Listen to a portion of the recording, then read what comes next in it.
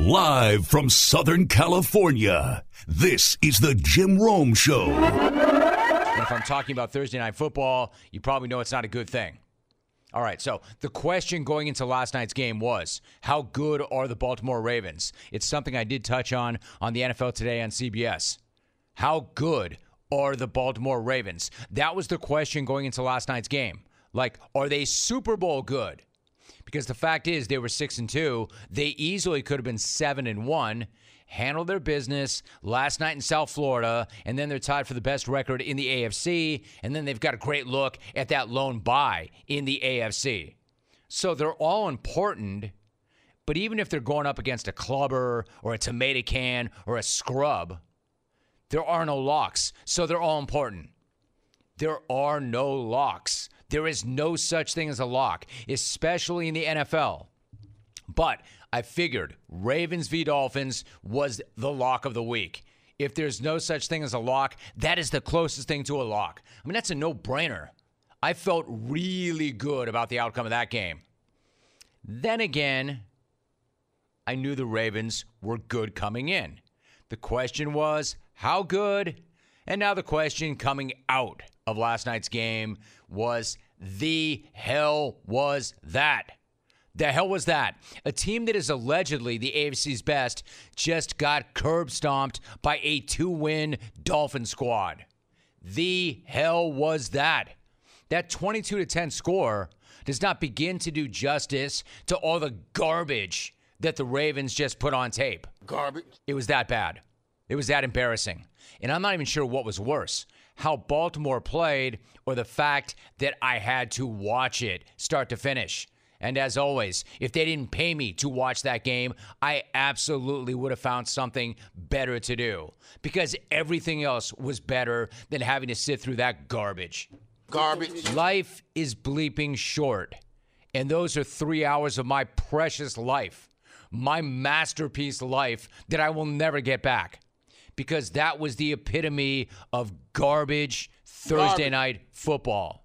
Yes, I know what we're getting on Thursday. I know what we signed up for. I know we get a bunch of guys who want nothing to do with that game. They really have no business even trying to play that game. I know that, and I know inevitably they're going to play like that. I get it. I know this. But that was so much worse than any of that. Again, if I had a different job and a different career, man, I flip that bullcrap off at halftime. It's 6-3. I'd go hang out with my family, read a book, get in a workout, anything other than watching that abomination. Hey, don't get it twisted now. I do have the best job in the world. But for 3 hours last night, it felt like the worst job in the world. It was just so typical that the only good thing about that game was ripped from us. And if you were brave enough, tough enough, courageous enough, or you had action to watch the entire game, you know what I'm talking about. I'm talking about Miami offensive lineman Robert Hunt attempting to go legend. Tagovailoa, deep drop, fading, catch is made, rumbling for the end zone. Robert Hunt, a flag on the play. It's illegal touching. He lined up at right guard. You can't throw him the ball. And Hunt goes airborne with the extension. He scored. He scored. What is going on here? Unbelievable.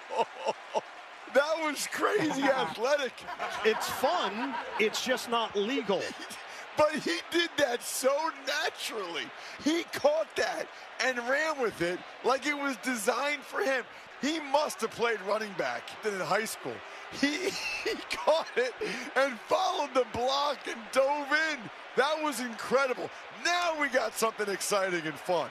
My dude, Ross Tucker. This is why I love Ross Tucker. He nailed that. He absolutely nailed that call, and everything he said about that was accurate and true and fair and right. I mean, that was not just a fat guy touchdown. There are fat guy touchdowns, and then there are what that was, a big, athletic man touchdown. And, of course, it was not a touchdown. It was called back because of some stupid rule that keeps big men from taking over games like that and saving the night. a stupid rule, and it sucks because my man's got hands and my man's got moves. Did you see him once he got the ball in his hands? Did you see him in the open field? Big fella is a YAC machine. He looked like Barry Sanders if Barry Sanders got crossed with a Mack truck. He looked like John Elway helicoptering on the goal line. My man's out here dropping moves, blowing past defenders, lowering his shoulder, and taking on multiple defenders and diving for the end zone. It was freaking brilliant. And I'm not the only one who thinks so. No less authority than Charles Woodson tweeted, quote, "Man, big fella owned that moment." That's the truth. And so is what Jarvis Landry tweeted. Jarvis Landry is still playing.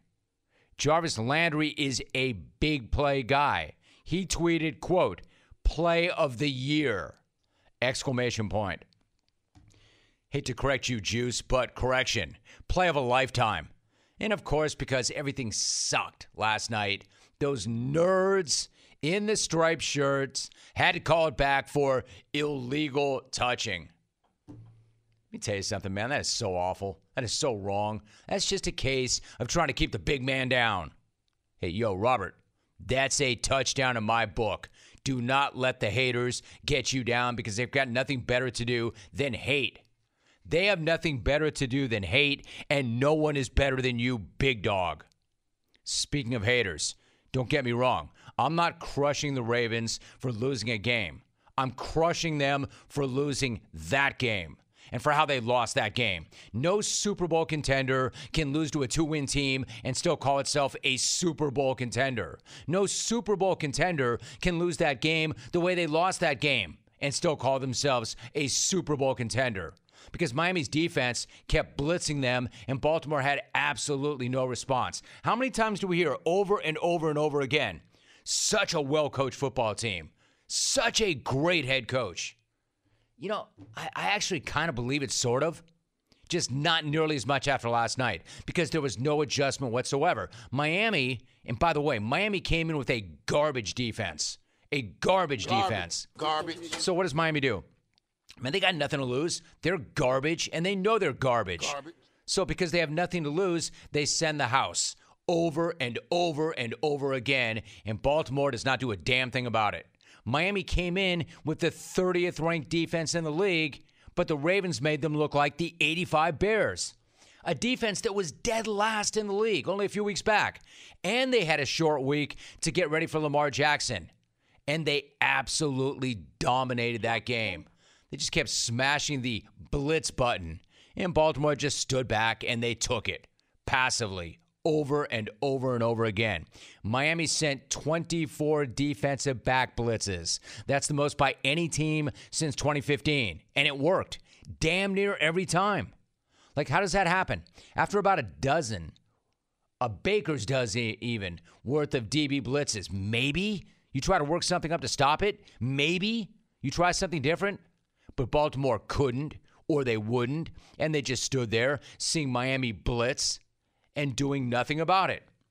No response. 2 for 14 on third down against a defense that has not been able to get off the field all season long. Not even once. Baltimore had beaten Miami by average of more than 40 in their last 3 games. Yet they show up in prime time with everybody watching against a sorry Dolphins team, and they take an enormous dump in their pants. You have a big dump in your pants. All of them. The coaches, the players, everybody.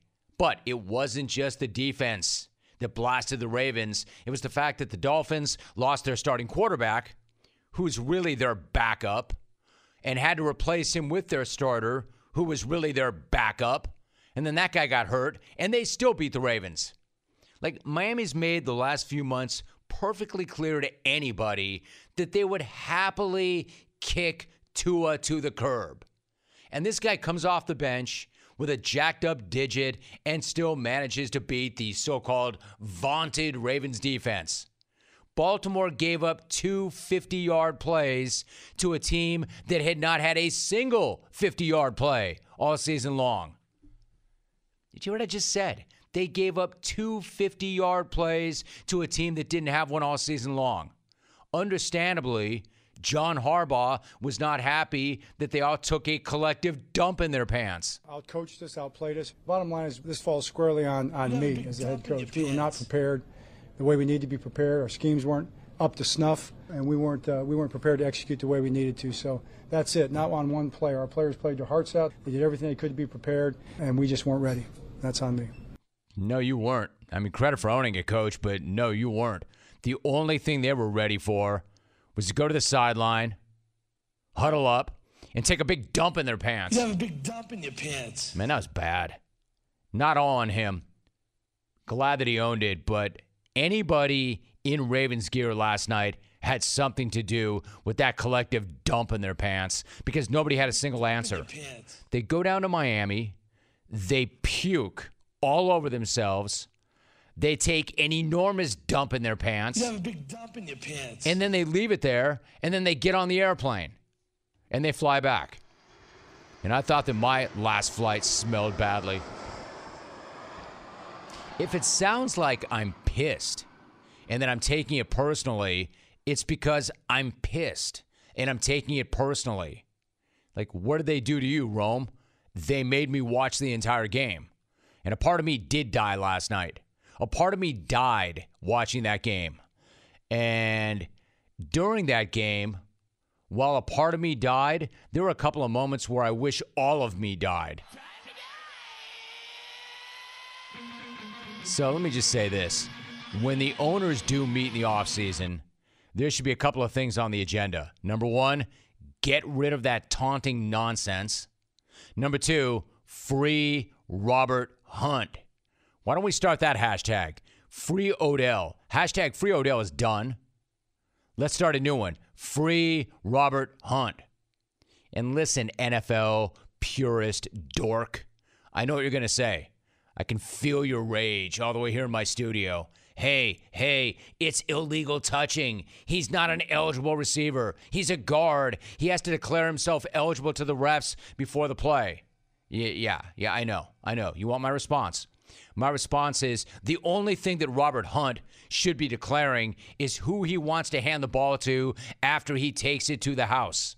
And after watching that game, the only one who should not be eligible to touch the ball is Hollywood Brown. Yes, I'm pissed. You can access content from over 59 different countries by changing your virtual location with one click. With NordVPN, you can be anywhere in the world virtually and access content from those regions. If you're outside the U.S., you still have access to all U.S. streaming services. You'll never miss your favorite show again. It is so easy to use, too. You might hear people say that VPNs have a reputation for slowing down your internet speed, but not with NordVPN because it is the fastest VPN in the world, and you don't have to sacrifice internet speed for better security. With NordVPN, internet traffic is routed through a secure, encrypted tunnel which protects your data and privacy. You can also have NordVPN on up to 6 devices, so all your devices are protected. Go to nordvpn.com/Rome or use the code ROME, exclusive podcast code, and get up to 73% off NordVPN plan plus a bonus gift. Be quick because this offer is for a limited time only. That's nordvpn.com/Rome or just use the code ROME. Younghoe Koo is my guest. Younghoe, good to have you on. How are you? I'm good. How you doing? Good. Thank you for having me. Good. It's great to have you. Listen, I know you've already shifted your focus to Sunday's game against Dallas, but if you could, can you go back to last Sunday for a moment? You had the game-winning field goal to beat the Saints, of course. Can you take me through it? Like, I'm really curious, what kind of thoughts and emotions do you have right before the kick? Right before the kick, I mean, I'm just thinking about my swing thoughts, my process that I have to go through to make the kick. So I'm just worrying about my steps, my angle to the ball, and just worrying about that kind of stuff. All right, so you've got this process and you've got this mindset. The team had an 18-point lead earlier in the fourth quarter, and then, of course, the Saints come storming back. Everybody knew everything was going to ride on that kick. I mean, a division win, a chance to get to 500, big stakes. I mean, you sound really even keel about it, but how good did it feel to get that win? I mean, it was huge to get a win down there, and I mean, it's the Saints, it's a rivalry, it's always going to be a hard-fought game. But as soon as we got that ball, I knew we were going to go down there. Our offense did a great job of getting in the field goal range, and having the coach believe in the field goal unit to put us out there to have a walk-off field goal. It was huge. Right, so I think that's something that's big right there. Younghoe Koo is joining us. You mentioned the coach having the confidence in you. After the game winner against Miami, your coach said that his heart rate was the same on the kick as it would have been on a regular play in the second quarter because you've done this time and time again, because you're so clutch. Obviously, you've earned that confidence and the respect for the job you've done, but what's it mean to have a head coach who's got your back like that? Oh, it's huge. When you have a coach having your back like that, it just makes the job that much easier.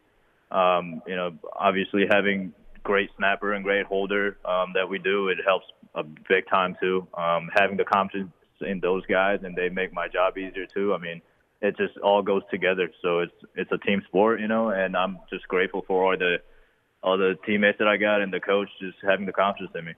Younghoe Koo is joining us. Now, if you were to go way back, you've got an amazing journey, actually, to get to this spot.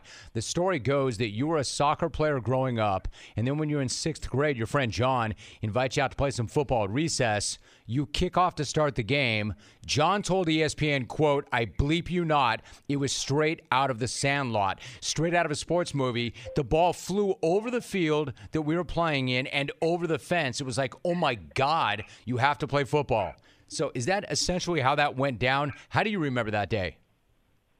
Yeah, it was pretty much like that. I mean, I came here from Korea in middle school, and I didn't speak English, so sports was my kind of gateway to the culture and learning the new language and kind of throwing myself out there to make friends and stuff. And that was a huge moment for me, and I guess in my middle school self, social world.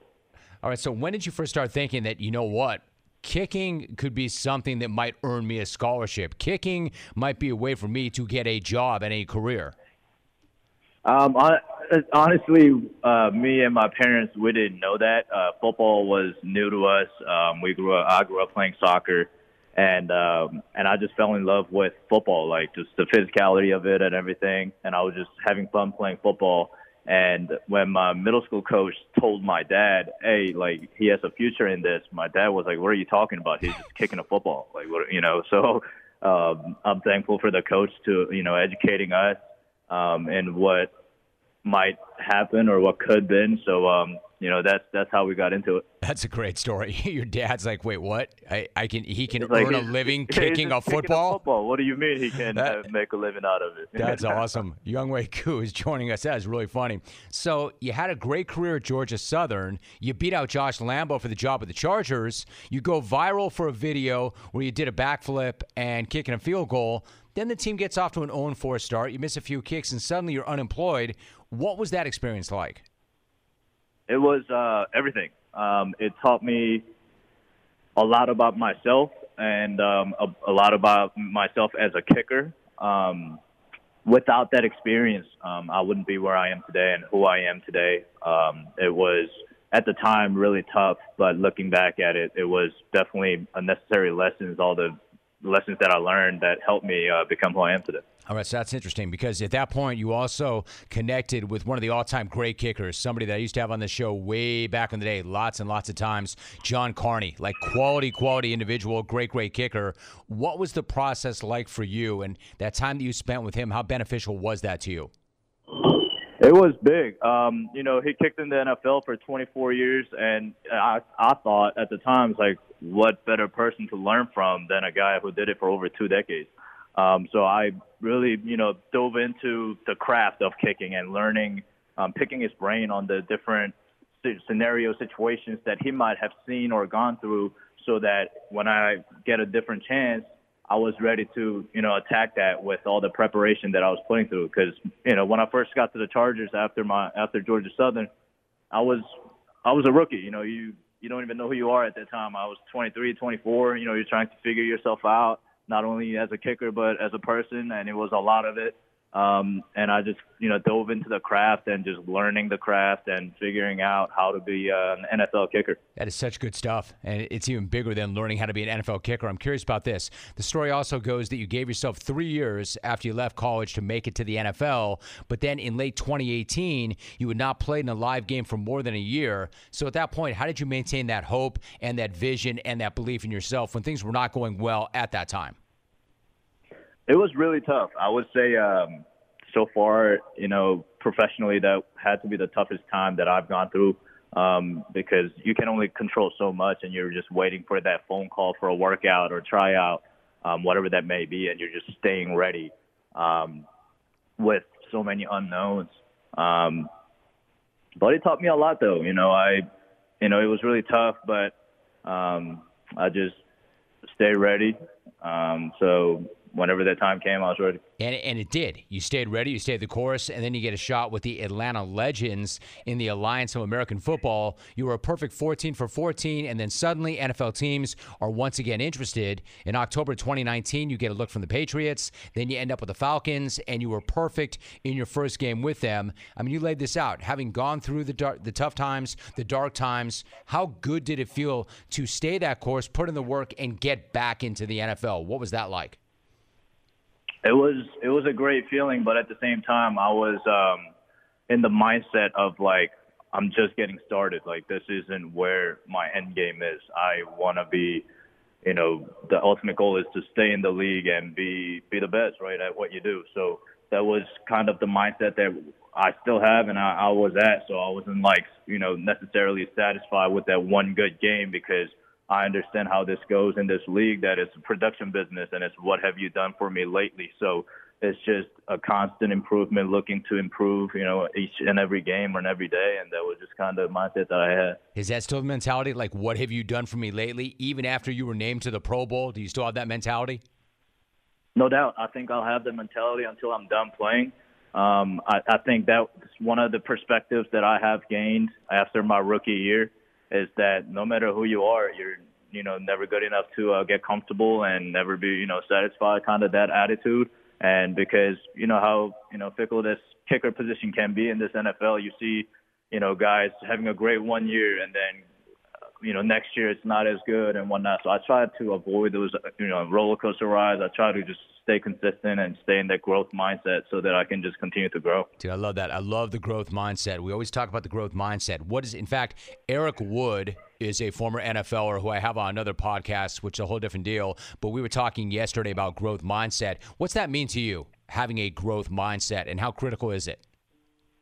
It is, I think, very important. I mean, to me, it is no matter how good it's going, how bad it's going, you got to stay neutral and get the emotional out of it and just stay the course and stick to that foundation. Because I can have a great game and you can ride the highs, but what are you going to do when you have a bad game? You don't want to ride the lows too long. So if you have a good game, you have a bad game, 24 hours go by, you let that drop and you move on to the next and you see what you can improve from. Even good kicks, there's always room for improvement. So even the bad ones, definitely there's room for improvement. So just staying that foundation and just staying with that course. It sounds to me like also it's partly the practice of detachment. You have to learn how to detach, and that's not an easy thing to do.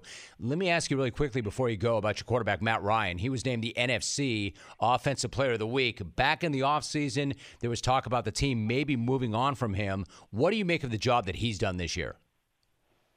I mean, he's been in the league for this long, and he's been, the top of the league for a long time. And, we have all the faith in him, and he's done a great job as we expected.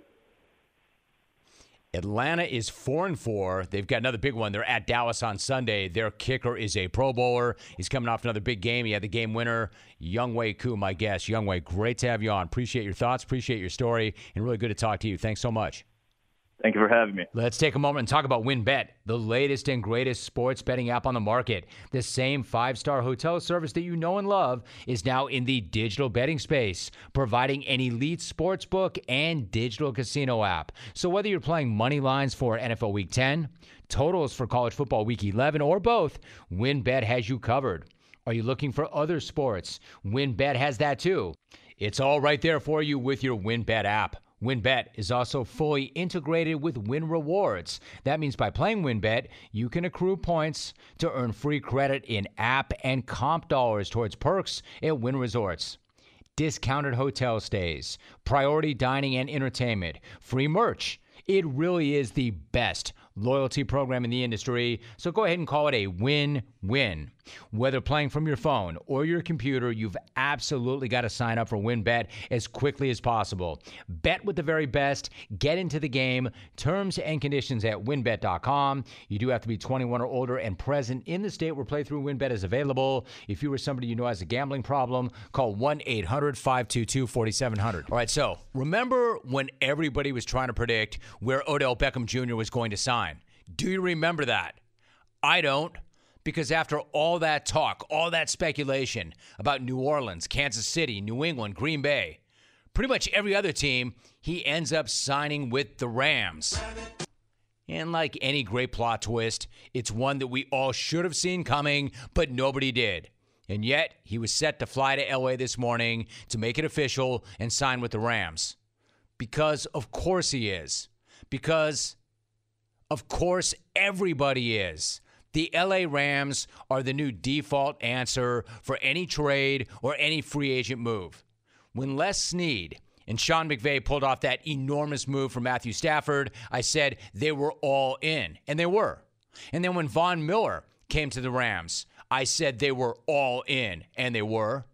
And now that Beckham is coming to the Rams, I don't even have the words anymore. Like, I'm all out of words.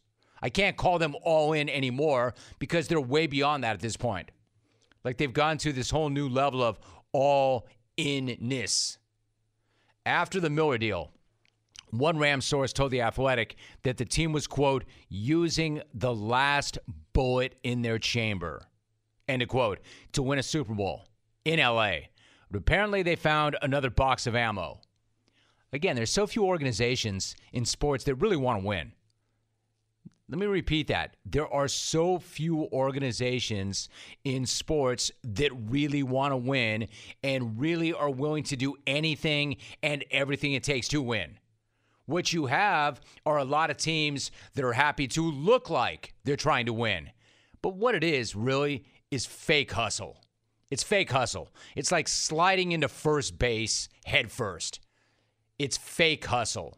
They'll make a few moves here and there, maybe nibble around the edges a little bit. They'll try to say to you that they're in win now mode, but in reality, it's money now mode. And if we happen to win, that's great. But we're not in win now mode. We're in make money now mode. The Rams, on the other hand, are not like that. They're not that team. Win now does not begin to do them justice. All in does not begin to do them justice. What's more urgent than win now? They're like win in yesterday mode. They're in win everything yesterday mode. They had already put every last possession they had on the table with Von Miller, and now they're, taking out loans to get even more on the table with OBJ. And I understand they didn't have to give up draft capital to get him, and I understand the Browns are paying most of the salary.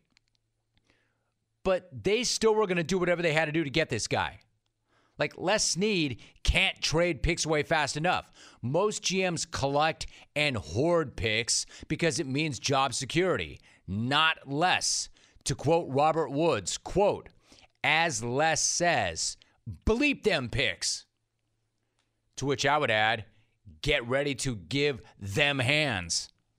Man, I love it. I love it. I loved it. I said so on the NFL Today on CBS when they made that deal for Von Miller. I said, that's how we do it in Hollywood, baby. I love it. I love it. And even in this Beckham deal, where they did not have to give up any picks, it would not surprise me if Les said, hey, you know what? Here's a 7th. Just take it. I don't want it. I'm not going to use it. Take it. I don't want any draft picks, man. Somehow the Rams went even more all in than they were. And it's awesome because this is now a city of Mookie Betts, LeBron, Max Scherzer, AD, Kawhi Leonard, Russell Westbrook, and more.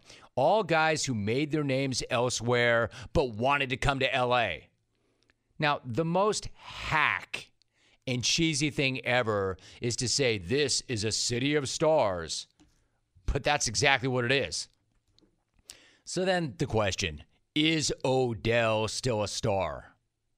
I mean, he is in terms of buzz and attention and it. I mean, that's a whole hell of a lot of attention, isn't it? For a guy who has 17 receptions this season. That's a hell of a lot of attention for a guy who's currently tied for 146th in the NFL in receptions. Hell, the 49ers fullback has as many receptions as OBJ and more receiving touchdowns. And it's not like it's a one-year thing either. This guy's got a total of 40 receptions in the last 2 years. QB1 attention to a guy with journeyman numbers, right? But the Rams still wanted him. More importantly, the Rams players wanted him. Jalen Ramsey, Robert Woods, Cooper Kupp, Matthew Stafford, all among the guys on a speakerphone yesterday recruiting Beckham. That's unbelievable. That is unbelievable. Here comes the hard part. Because Odell has not been Odell since 2019. Odell really has not been the transcendent superstar Odell since 16. You know, the freak who was torching defenses, humiliating DBs, making one-handed catches, going viral, you know, being that superstar, being transcendent on and off the field. That dude? Yeah, that dude was a long, long time ago.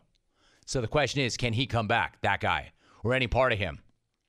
And if part of Odell's complaint was that he was not getting enough targets in Cleveland, how is it going to work in L.A. where he's playing behind the league's leading receiver in Cooper Kupp? Obviously a guy that Matthew Stafford loves. The two of them are on the same page. And then on top of that, they've got one of the best number 2 receivers in Robert Woods. And then you've got Van Jefferson, and then you've got Tyler Higbee. And correct me if I'm wrong, but didn't Deshaun Jackson just walk out the door because there were not enough targets for him? Jackson. And didn't Odell force his way out the door because there were not enough targets for him in Seatown? And now Odell's going to be fine with that? And Odell's dad is going to be fine with that? And LeBron is going to be fine with that? And Odell's dad Splicer is going to be fine with that? Yeah, I don't know. Because make no mistake, Odell needs the Rams more than the Rams need Odell. They're already 7-2. Their Super Bowl odds didn't even really change at all with the move. That should tell you something else. Now, if they win the Super Bowl, it's worth it. It'll all be worth it. And that might mean, and to me this is really key, I hope Odell gets this, that might mean that they only need a crucial reception or two from Odell at some point. From a Rams perspective, Odell might not be as good as he once was, but they don't need him to be as good as he once was. They just need him to help keep defenses honest by being a threat over the top. If that's all this guy does, that might still be a win for the Rams. But would that work for Odell? That's my question. Because he needs this badly. He needs to show up and prove that he can still be Odell. He needs to prove that that time in Cleveland was a bust because of injuries and the offensive scheme. And the other thing he's got to prove, he has to prove that he can check his ego at the door, that he can accept a role, that he can make it so it's not all about him. Like he made it in New York, like he made it in Cleveland, because that bleep won't play with the Rams. He has to know that. His dad has to know that. His dad Splicer has to know that. LeBron has to know that. They all need to know that. He's got the quarterback he always wanted. He's got the coach he always wanted. He's got a great scheme. He just has to know he's not option 1 and probably not even option 2. And that he's not going to get 15 targets a game. He'll be lucky to get 1/3 of that. If he knows that, and he makes the most of them when they do happen, maybe he gets a ring, maybe he gets his rep back. But if this dude starts sulking and Pops starts sharing and posting, that will be career suicide for a former superstar. Remember, dude, You need them more than they need you. Stay down, fit in, get a ring, prove your point. But act out, shut it down, have dad get to sharing, and then you prove everybody else's point. This can work if you're self-aware enough and you accept your role, because all those guys you're joining have all accepted their roles, man. They all know. You need to know. Clones, what do we do when we're craving protein or we need more energy? Let me answer that by telling you what we don't do. We don't reach for a bar or a sugary snack or an energy drink. No, we want beef, pure and simple. So where is the beef? It's in a package of Old Trapper beef jerky. Old Trapper is not your old man's jerky. Shriveled, dry, tasteless. Nope. Old Trapper beef jerky is made from lean strips of steak and quality spices that are smoked over a real wood fire. So it's tender, it's tasty, it's not tough. And why is it so good? Because Old Trapper is a 50-year-old family business known for their relentless commitment to quality. They take smoked beef extremely seriously, and you can taste it in every single bite. Old Trapper is packed with protein, and it comes in 4 amazing flavors to satisfy all your cravings. Quality smoked meat at its finest that goes with you wherever you go, to the game, to the gym, to the beach, anywhere at all. Old Trapper is in a Clearview bag so you can see the quality you're buying. So look for it in major retail stores near you. If you don't see it, ask for it by name because no other jerky compares. Old Trapper, what's your beef? He is Daniel Jeremiah. DJ, what's going on? How are you? Well, I'm doing great, Jim. How you doing, man? Good, dude, good. Listen, really quickly, you and I have a shared passion that you may not even know about because I myself did not know about it, but it is our respect and our appreciation of one of the most underrated movies ever, Trading Places. Dude, how good is that flick? That's a solid flick, man. I can go back and watch that anytime. I've got like kind of a weird collection of movies that I'm into, Jim, and it goes across all different spectrums. But you've got that, and then you've also got Ferris Bueller and A Few Good Men. I don't know if there's any connection between any of them, but those are all good to me. Yeah, no, I just always loved that movie. I always thought that movie was great, and I'm just glad to see somebody else who feels the same way. So we had to get the important stuff out of the way. Daniel Jeremiah joining us, and you are right, and I'm right about that. Listen, there's a lot of stuff to hit on, but let me ask you about last night's game. DJ, what was your reaction when you saw Miami's defense, which came in ranked 30th overall, if I'm not mistaken, giving Baltimore's offense all the trouble they did all night long? Yeah, and they did it literally the same thing every snap. Bucky, myself, Joy Taylor, we were calling that for Amazon on that scouts feed, and Bucky and I were just like, they're literally just in zero every play. I mean, they are bringing one more than they can block. They're putting the DBs at about 7-8 yards, knowing the ball's coming out quick, and they're just going to drive and make every single tackle. And they did it the entire game, and the Ravens had absolutely no answer for it. So. That was definitely a blueprint, I think, that the Miami Dolphins laid out that the Ravens are going to have to prove they can beat. But it was nice to see Miami with a defense. Their numbers didn't match their talent. They got way too many talented dudes to be as bad as they were defensively, and I think they're finally starting to figure that out. Daniel Jeremiah joining us. All right, so what about the other side of the ball from Miami? Tua comes off the bench. He shows up really well. Despite the finger injury, it sure seems like Miami was very, very interested in dealing for Deshaun Watson. So overall, where does that leave Tua? What does his future look like to you? Jim, at the Combine, we always would talk about the conversation upgrade folks. So, we've all been there, right? Somebody's talking to you, but the whole time they're looking over your shoulder to find somebody more important.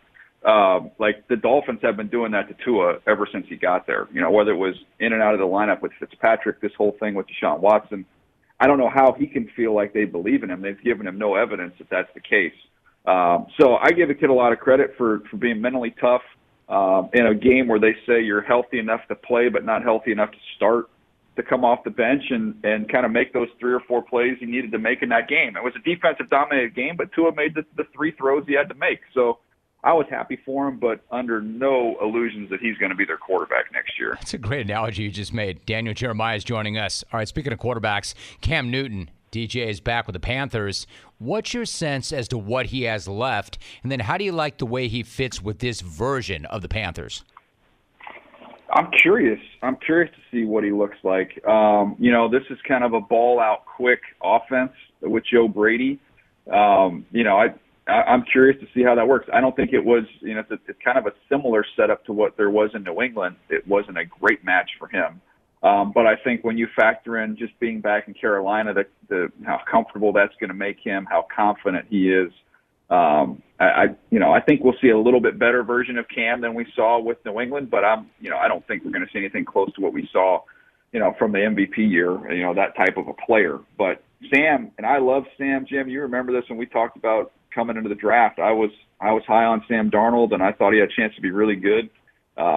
That's not happening. So the bar has been set pretty low for Cam. I think that's a good place for him as well. I agree with you, Daniel. Far be it from me to say I agree with you, because I certainly don't have that kind of pedigree like your pedigree, but I agree with you. I mean, I thought Sam, I had really high expectations for him coming out, and it hasn't worked out for him. Let me ask you this. You and Bucky were talking about this on your podcast, and I want to preface it by saying, I know you're not looking to get Matt Rule's name out there, but if you had to look at it, Daniel, what's the better job, head coach of the Carolina Panthers or head coach at LSU? We had a good debate about it, man. I think he's making like $9 million a year with the Panthers. You don't have to deal with any of the recruiting stuff, which to me would be a more attractive job than going to college. But when you look at LSU and the chance to go there and win at the highest level and chase national championships, I think, in my opinion, the distance for you to travel from taking the LSU job to winning a championship is a lot shorter than the distance you are from a Super Bowl there in Carolina. So that would make that pretty alluring. And I think, the folks down in Baton Rouge, I don't know if there's a Baton Rouge Bezos, but there's somebody down there with a bunch of money that's going to throw at him if he would do it, I would imagine.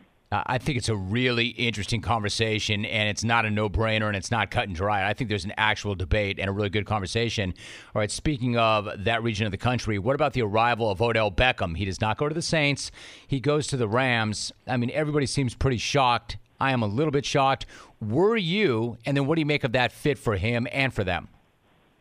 Yeah, one of those things, Jim, where initially you're like, what? And then you take it in, and you're like, oh, of course. Yeah, like this is kind of what Les has done. Les Snead has gone out and gone after kind of marquee names and marquee players. And even if they aren't, Von Miller's not necessarily what Von Miller was a few years back, he's still a really good football player that you can try and keep him fresh, and then he can really help you once you get to the postseason. I think kind of a similar thing for Odell. I don't know if the expectations will be very high over his first few weeks, but if they can get him up and running and he can make kind of a similar impact for the Rams in the postseason that we saw from Antonio Brown with the Bucs, I think that's kind of that's kind of what you're hoping for there. My concern with the Rams, though, hasn't really changed, Jim, in that they've played two really physical teams in the Arizona Cardinals and the Tennessee Titans, and both those teams just kicked them in the teeth. And I don't think Odell Beckham's going to help block Jeffrey Simmons. So those issues for me with the Rams still exist. I think that's really interesting right there in and of itself. So one more thought about Odell. Like, you saw him during the Browns-Chargers game, and you also just said that, like, if he has any kind of impact like Antonio Brown had with Tampa Bay, Antonio Brown, DJ, is still playing at a really high level. Like, when you look at Odell and you look at the struggles he had in Cleveland, in your opinion, how much of those struggles were about scheme, and then how much were about the quarterback, and then how much were about Odell himself? I think you can distribute it pretty evenly. You mentioned that game with the Chargers. I mean, there's a 4th and 2 in that game, and they scheme it up and get Odell on a shallow cross, and Baker Mayfield hit him in the face mask and he dropped it. So, he's had some opportunities that he hasn't necessarily cashed in, but it's a run-heavy team, kind of how they're built. It's a physical team. I think the style of play, even though you could say the offenses in terms of scheme are a little bit similar between Cleveland and the Rams, I just think there's just a different commitment to being a physical team in Cleveland versus being a passing team with the Rams. So I think that'll suit him better. Stafford's as good a thrower as there is, so I think he's made an upgrade there from the quarterback position. But I think I would caution everybody to think that 2016 Odell Beckham's walking through that door. I don't know if that guy still exists. Got a few more moments with Daniel Jeremiah. When you talk about a commitment to being physical, did you think that Arizona, are they committed to being physical? And did you think that you would ever say that about the Cardinals?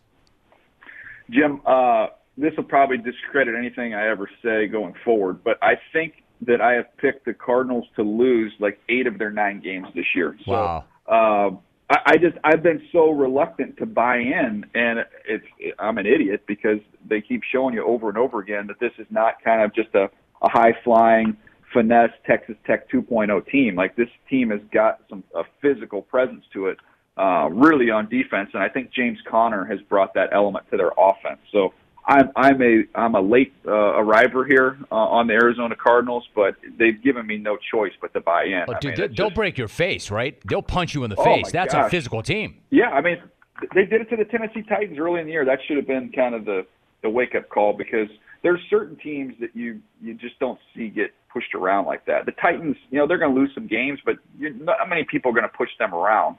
The Arizona Cardinals just kind of went in there and punked those guys. So, it's very real.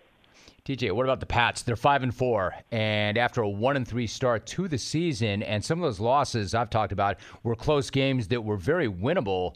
What has Mac Jones shown you over the course of the season?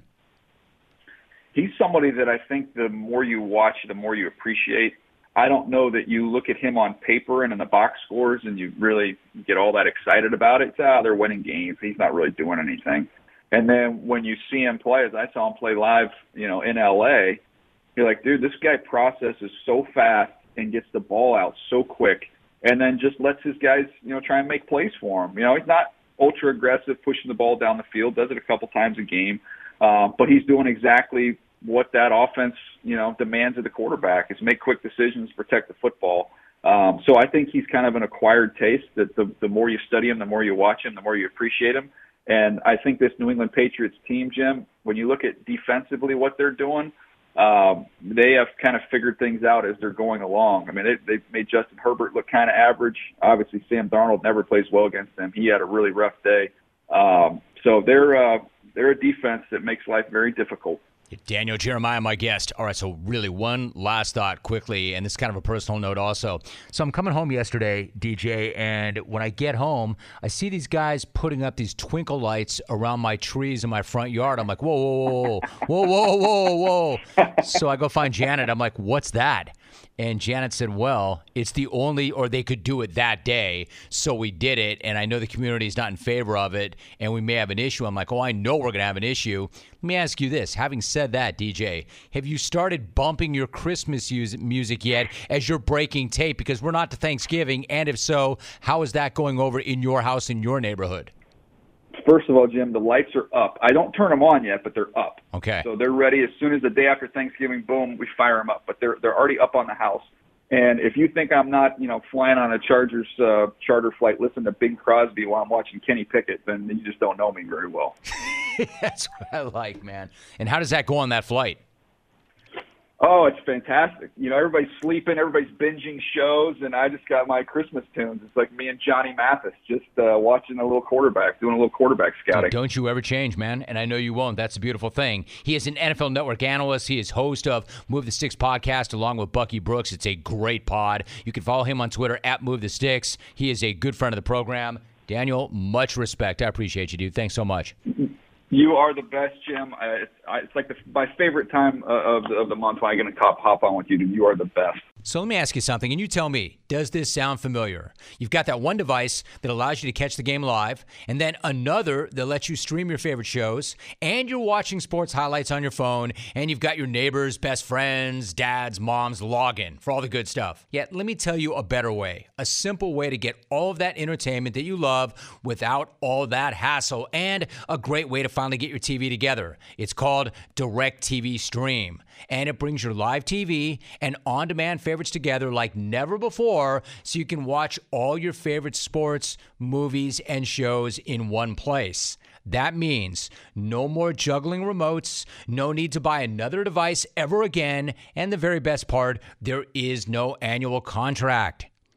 Get rid of the clutter and the confusion. Get your TV together with DirecTV Stream. You can learn more at directtv.com. That's directtv.com. Compatible device required. Content varies by package. The big head, James Kelly, comes in and he gives you his selections heading into the weekend. It can be pro football, college football, MMA, baseball, basketball, hockey. who knows what. Head, what's cracking? How are you? Jim, I want in on this clone mating thing. What's going on with that? Oh, no kidding. What do you got? Yeah. Do you have an idea?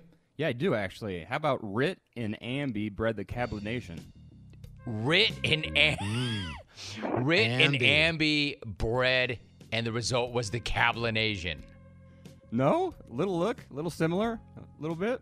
A little bit. I don't think it happened, but way to go. Remember, now that you've done that, remember you have, in terms of, quote, usage rate, one use of the word ass to describe something, all right? All right, gotcha. All right, so good news, bad news. Good news. Good news is you had another winning weekend. Good job, good effort. Bad news, you were AWOL, and you left me and the clones hanging by not showing up to work last Friday. I would ask you where the hell you were, Head, but I already know. At the bleeping beach. I know because you were all up in here flossing hard and posting pics on social. Dude, the only thing worse than abandoning your post for your once-a-week on-air segment is rubbing our face in it with a beach run. Don't ever do that again. By the way, what beach was that? Where were you? Carmel by the Sea. Pebble Beach, man. Yeah. Pretty nice. Pebble Beach. Yeah. Pebble Beach. You're feeling pretty good about you, huh? Hell yes, man. That 10-minute work week wears on a man, so I need a little time off, Jim. Yeah, you sound tired. Off. You can't even speak. That's incredible. Pebble Beach, man. Glad I asked. Beautiful. You think you're better than us. You know what you are? You're the new Rit. You're the new Rit. To quote your idol, Carl Lewis, you better make up for it now. Let me take my shoes off. Let's do this. Yeah. Did you just say, let me take my shoes off and let's do this? What do you make of the old man taking off his shoes and his socks because of his piggies? Dude, it's hand in hand with that guy. And actually, the place I was at last week, they actually knew Garrett Ritt. Somebody asked me where I worked, and they said the first thing, do you know Garrett Ritt? Like, he's some kind of legend, Jim. It was the basketball league this guy plays in, and they were talking him up like Steph Curry shooting the ball and J.J. Redick mix type thing, but a little lazy on defense is what they said about the old man. Maybe because his feet hurt. I don't know. Dude, were they serious? Were they serious like he could really shoot it? Like stroke it. Yeah, absolutely. Like unbelievable how well this guy could shoot. You know Garrett Ritt? I'm like, yeah, the old man. They're like, oh, no. Old man can shoot that ball. Game now. on. Wait, you were somewhere in public and they knew Garrett Ritt. First thing they asked me after they asked and me they what said I he did. has game. And they said he has game. Shooting. Lazy as hell on defense, though. Probably Yeah, that didn't surprise me at all, man. All right. Game on. Let's go ahead and do this. Another tough week because this gambling game is hard, dog. Why don't we start Tampa Bay at Washington? The Bucs are coming off a bye. The WFT essentially treats almost every single week like it's a bye. Old man Tommy is still throwing the hell out of it. And while improved of late, that much-hyped Washington defense has not lived up to it. Bucs, to me, Head, win this game easily. But as always, the question is, what is the number and what are you doing with it?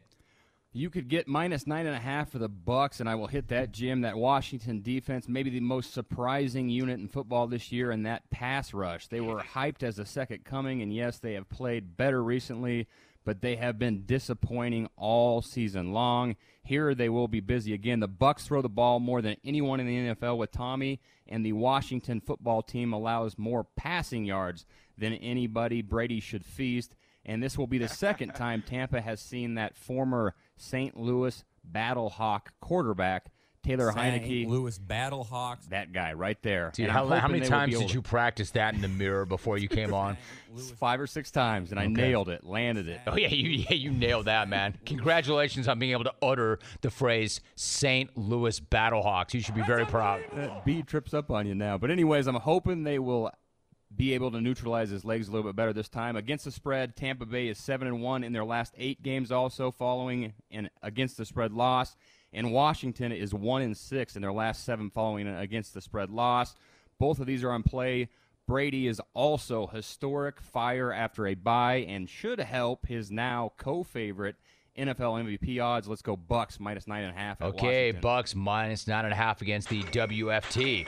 Chiefs at Raiders Sunday. Very interesting matchup. I'm not sure I've ever been less impressed with a 2-game winning streak than I am with Kansas City's. And even though Patrick Mahomes finally went an entire game without getting picked. He just does not look anything like the legend that he has been the last few years.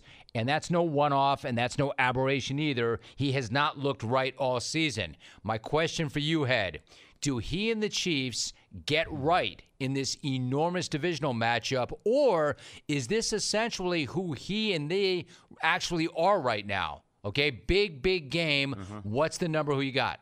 The number is KC minus 2.5. Patty's off, yes, and so is his team on the field and against the spread here, Jim. I mean really off against the spread, not ass. Historical ass. There's my ass blast. Since week okay, first of all, you doubled up on that, all right? I didn't say that was okay. You went ass/historical ass. Historical ass, man. Week 9 of last season. Since then, serial ass. The regular season at 1-7, and this season they are 2-7 against the spread. But I'm gonna lay the points. What's more significant, historical ass or serial ass? Ooh, that's a good point. Yeah, historical is short time frame. Serial, no, it's not. It's historical. Yeah. Oh, yeah. Good point. Yeah, historical ass this time. Wow, dude. You're just talking out your historic ass. You're talking out your serial ass now, JK. All right, so go back to it. What do you got? I'm going to go lay the points here because they keep decreasing. Minus 2.5, I'll do that. Now, Mahomes threw for 166 yards last week against Green Bay, a career low in a game he has completed, but I don't think that's going to happen back-to-back here. He is 5-1 against the Raiders career-wise, throwing 15 touchdowns and 3 interceptions. And despite Las Vegas' ability to minimize the big plays on defense, as long as Mahomes just stays disciplined and takes what they give him, I like them to cover that minus 2.5 here, Jim. Let's go KC. Interesting matchup. All right, Chiefs minus 2.5. Big Head. Rams, incredibly enough, win the ODB sweepstakes. I'm not going to lie. I did not see that coming. And I'm not going to lie when I say neither did anybody else. Not that we didn't already know it, but the Rams are bleeping all in. This could actually work out for him and for them if he just accepts who and what he is and accepts his role, because every guy there does already. As for the Niners, help me with this. If they could not handle Colt McCoy last week, how are they going to deal with Matthew Stafford, who you know is looking to bounce back after a bad game for him? What's your number? How are you playing that one? I can get the Rams at minus 3.5. I'll hit that. I don't think the Rams were all that bad last week. I think you just said it right there. Matthew Stafford was bad against the Titans. He should play better against this defense. San Francisco is allowing over 25 points a game, and people are running the football on them. Yes, it's because the Niners are having to compensate for that horrendous secondary, Jim, but that's the game plan each week, man. Run it. And they rank 26th overall in allowing 131 yards a game on the ground.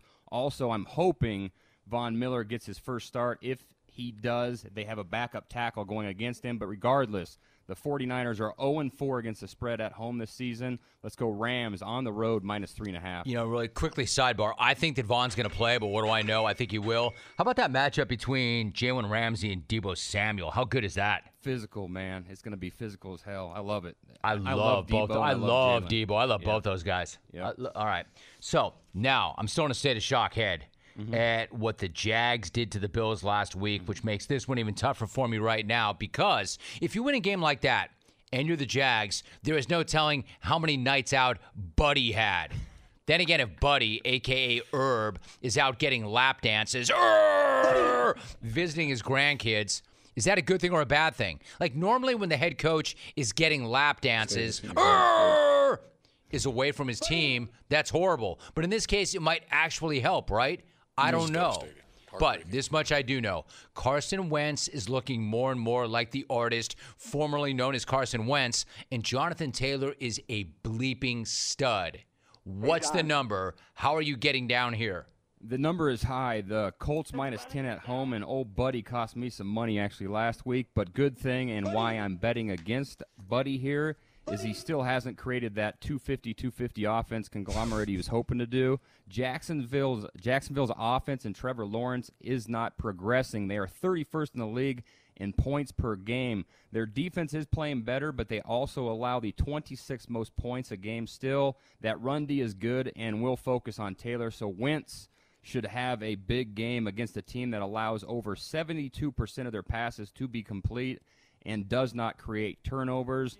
Also, DeForest Buckner should feast on the inside of that that Jags D, just like Buddy on a bar skank, Jim. Let's go Colts -10. Just like Buddy on a bar skank. That's right. I'll allow that. That was devastating. I will allow that.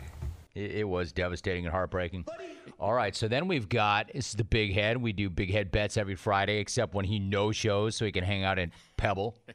Depending on who plays, we've got an enormous one at Lambeau. You got Seattle and Green Bay. Russ should be back. Aaron might be back. If they are, you know they'll both be feeling it. Aaron plays well angry and will have most, if not all, of his weapons intact. You know, old Russ will be chomping at the bit. Hard to project without knowing for sure who is going to go. In fact, one of the sites that I saw didn't even have a number for that game earlier this morning. Do you have a number, and how are you playing it? I do have a number. It's the Packers -3.5, and I will take Russ and the Seahawks +3.5 there. I know that's surprising to some, me taking the points. Yep, going to have to go with Russ here. But believe it or not, most of these other games that I'm not taking on the air, I have a lot of the underdogs. Jim, the past 2 weeks, the underdogs are on a heater. I know, right? 27-1 against the spread, and this week I expect a lot of the same. Dude, stop right there. Stop right there. Yep. Did you just say the underdogs are 27-1 ATS? 27-1 against the spread the last 2 weeks. Now, 4-7, it wasn't as bad. It was the other way around. But, yes, the last 2 weeks they are on a heater. All right, so finish the thought about Seattle. Why do you like them? I'm going to go with Russ here in his offense. They should be able to run the ball in that Green Bay defense that allows 4.6 yards per attempt. Not sure if Chris Carson or Alex Collins will go, but either should work. And Russ can go at those Green Bay corners. I like that. And Seattle's defense, they have struggled for sure, but they are bend, not breakish. They allow over 400 yards of total offense, ranking 31st overall. But our top 8 in scoring defense, they also boast a top 5 red zone D, and in overall red zone ball here, Seattle has been a lot better than Green Bay. The Seattle offense is ranking 2nd in the NFL in TD percentage down there. The Packers defense are the 2nd worst behind that ass squad in Detroit. Sorry, another Hey. All right, so now you've lost next week's ass reference. How's that grab you, Buster? Let's go Weird Russ +3.5. Dude, did you just Weird Russ him too? Dude, strange dude. Just settle the hell down, man. Come on, dude. Come on, man. Come on. Be responsible. And by the way, admit it. How shocked are you? You really thought ODB was going to Green Bay, didn't you? Would have been smart. Pisses me off. I'm a Packer fan, man. 3 guys that could have made a big difference that got him over the hump. Julio Jones in the offseason, if he's healthy. Stephon Gilmore and Odell Beckham Jr. and the Packers got none. Stupid. They got Randall Cobb. All right. They got Randall Cobb. That was good. Lay it out for me once again, top to bottom. Who you got this weekend? Tampa -9.5 at Washington. Rams -3.5 at San Fran. Seattle +3.5 at Green Bay. KC -2.5 in Vegas. Indy -10 against Herb and Jacksonville. Okay, and overall for the season, you're hitting on what, 10%? Over 60 still, but the last 3 weeks we're right at that 60 mark. So My man. We're still over 60 right now. Attaboy, Head. Thanks for actually coming to work this week, and put that up on Twitter so I can retweet that for anybody who missed the segment, and nice job. Have a great weekend. Let's get down. Let's make some money, Head. Thanks, Jim. Good job, Head. A little spicy, wasn't he, after missing last week? Hey, dude, this is not a gray area. You are allowed 1 ass reference a week. Don't get carried away. And I saw the way you doubled down. You tried to get 2 for 1 when you said they're ass. They're historic ass. Like you were trying to emphasize it, all right? 1 a week. 1 a week. Good stuff. Nice job. That's the Big Head, James Kelly. We do that. And understand, that's not just for entertainment value. He really is hitting at or above 60%. The pros don't do that well. Not in a lot of cases. And I want to also caution you. Number 1, don't play. Don't bet if you can't afford to lose the money. That's number 1. And number 2, understand if you win more than you lose, that's a win. If you go 3-2, if he goes 3-2, that's a win. Don't be coming up at us if you go 3-2. You should be happy if you're 3-2. We're not going 5-0 every single week. Nobody is. There are some weeks where we will, and then there's some weeks where we'll go 1-4. So any week that's above 500 is a good week. You need to understand that. All right? One more thing, too. Some of you have been saying, hey, man, I parlayed all this. Have you ever heard us mention a parlay? We don't do that. I'm not saying we don't do that, but we don't do it on air. So don't parlay all 5 games. You'd be like, hey, yo, what about this? Did we tell you to do that? No. Take the information, use it responsibly, and you're welcome. The host of the Jim Rome Show, that would be that handsome man there on CBS Sports Radio and CBS Sports Network, the Hall of Famer. My man, JB. So, oh, yeah, what's going on? Welcome to the jungle. My name is Jim Rome. A very good Monday to you. Back off the New York bender and feeling like a million. What's cracking? All right, lots of program to get to today. Let's get this thing going. Telephone number is toll free. Man, what a wild NFL weekend. What a wild college weekend. And did I or did I not tell you that burger would live up to the hype? Yeah, it's Josh Allen intercepting Josh. If there was ever a time that somebody deserved a night out, buddy, get out of Dodge. It's not you. It's your boy, Josh Allen. Am I right, Bills Mafia? I love you, Bri, but it's about time you push those mega stuffed Oreos away from the table and update that playbook, big guy. He is Jonathan Jones. It was a rough week for Aaron Rodgers. He could have simply said, it's a personal decision. I'm not vaccinated. And yes, he would have had the backlash on August the 26th. And you know what? We as a sports media would have moved on to the next thing. We did with Carson Wentz, like we did with Lamar Jackson. Play action fake to Chubb in the pocket. Loads up. I didn't see Baker's dad posting video of that and hashtagging everything. Hashtag. Explosive. Hashtag. Tight window. Hashtag. Odell who? Hashtag. How long you out, LeBron? Kenny Moore II. Why does he not get the respect that he not only deserves but has earned? Oof. That's a tough one. That's a great question, man. I'm not sure why. What about yourself? What you think? I don't know. How about them Cowboys? They sucked the power of 1,000. That was a team-wide effort. Dropped passes, penalties, muffed block punts, and the bigger...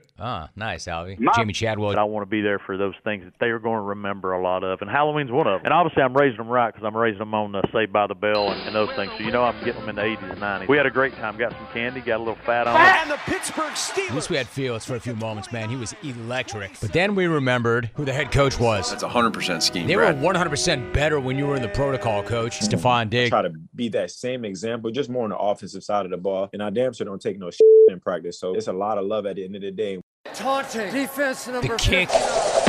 Ain't gonna hurt. Didn't offend me. I've been doing the celebration my whole career. Bro, I've done this my entire career. Easy, LT. Chris Harris Jr. is joining us. Oh, yeah. I mean, that's the challenge of the league is that every week you got to bring it. That's why you get up and go to work every day, Jim. You got that challenge that you want to be the greatest on the airways, and that's the same thing in the NFL. Jeff Brom. I had a chance to play it and really was just fortunate. You know, my first couple years, I was on the same team with Jim Thome and Manny Ramirez, and I probably should have chose that baseball route. Holy Jeff. Jaden Ivey with the ball. My dude with the mic. Ivey with the steal. Beautiful dunk. I'm falling out of my chair. Give me him on the mic for every single game. I just wish this guy was here for all the memorable sports moments. How about we go to the Boston Garden? With the steal. You were back to rocking the suit last night, which I love. I'm 100% back to suit and tie. When you coach at UCLA, you're sitting in Coach Wooden's seat. He was suit and tie. You better be suit and tie. My beef. Airline flatulence. Freaking gross, man. Can you make it stop? What, sir? What are you referring to? About that guy over there who took a dump in his seat. My beef is pay with check guy. My beef is with unpack it guy. I don't want to see your dog hanging out of your gym shorts. So.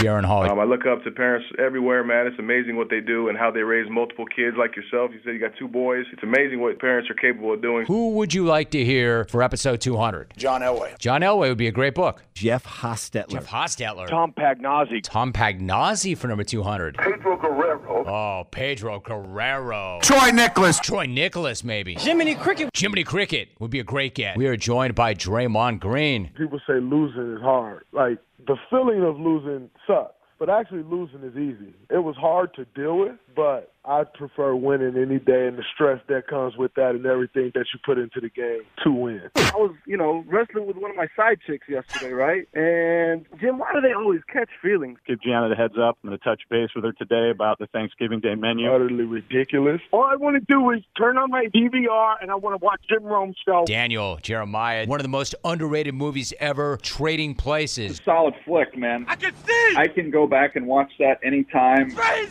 Jesus! What's more significant, historical ass or serial ass? Yeah, historical is short time frame. What? Serial No, it's not. is It's all the historical. time. Now we got something exciting and fun. Oh, my goodness. Who loves you, baby? Me and him should have been fighting to death in a Coliseum. Please do. I like that. There's an open tryout for kickers. Yeah, I know. You think Sam Cassell looks like an alien. Problem, McFadden. No problem. Hey, likewise. Thank you very much. 11.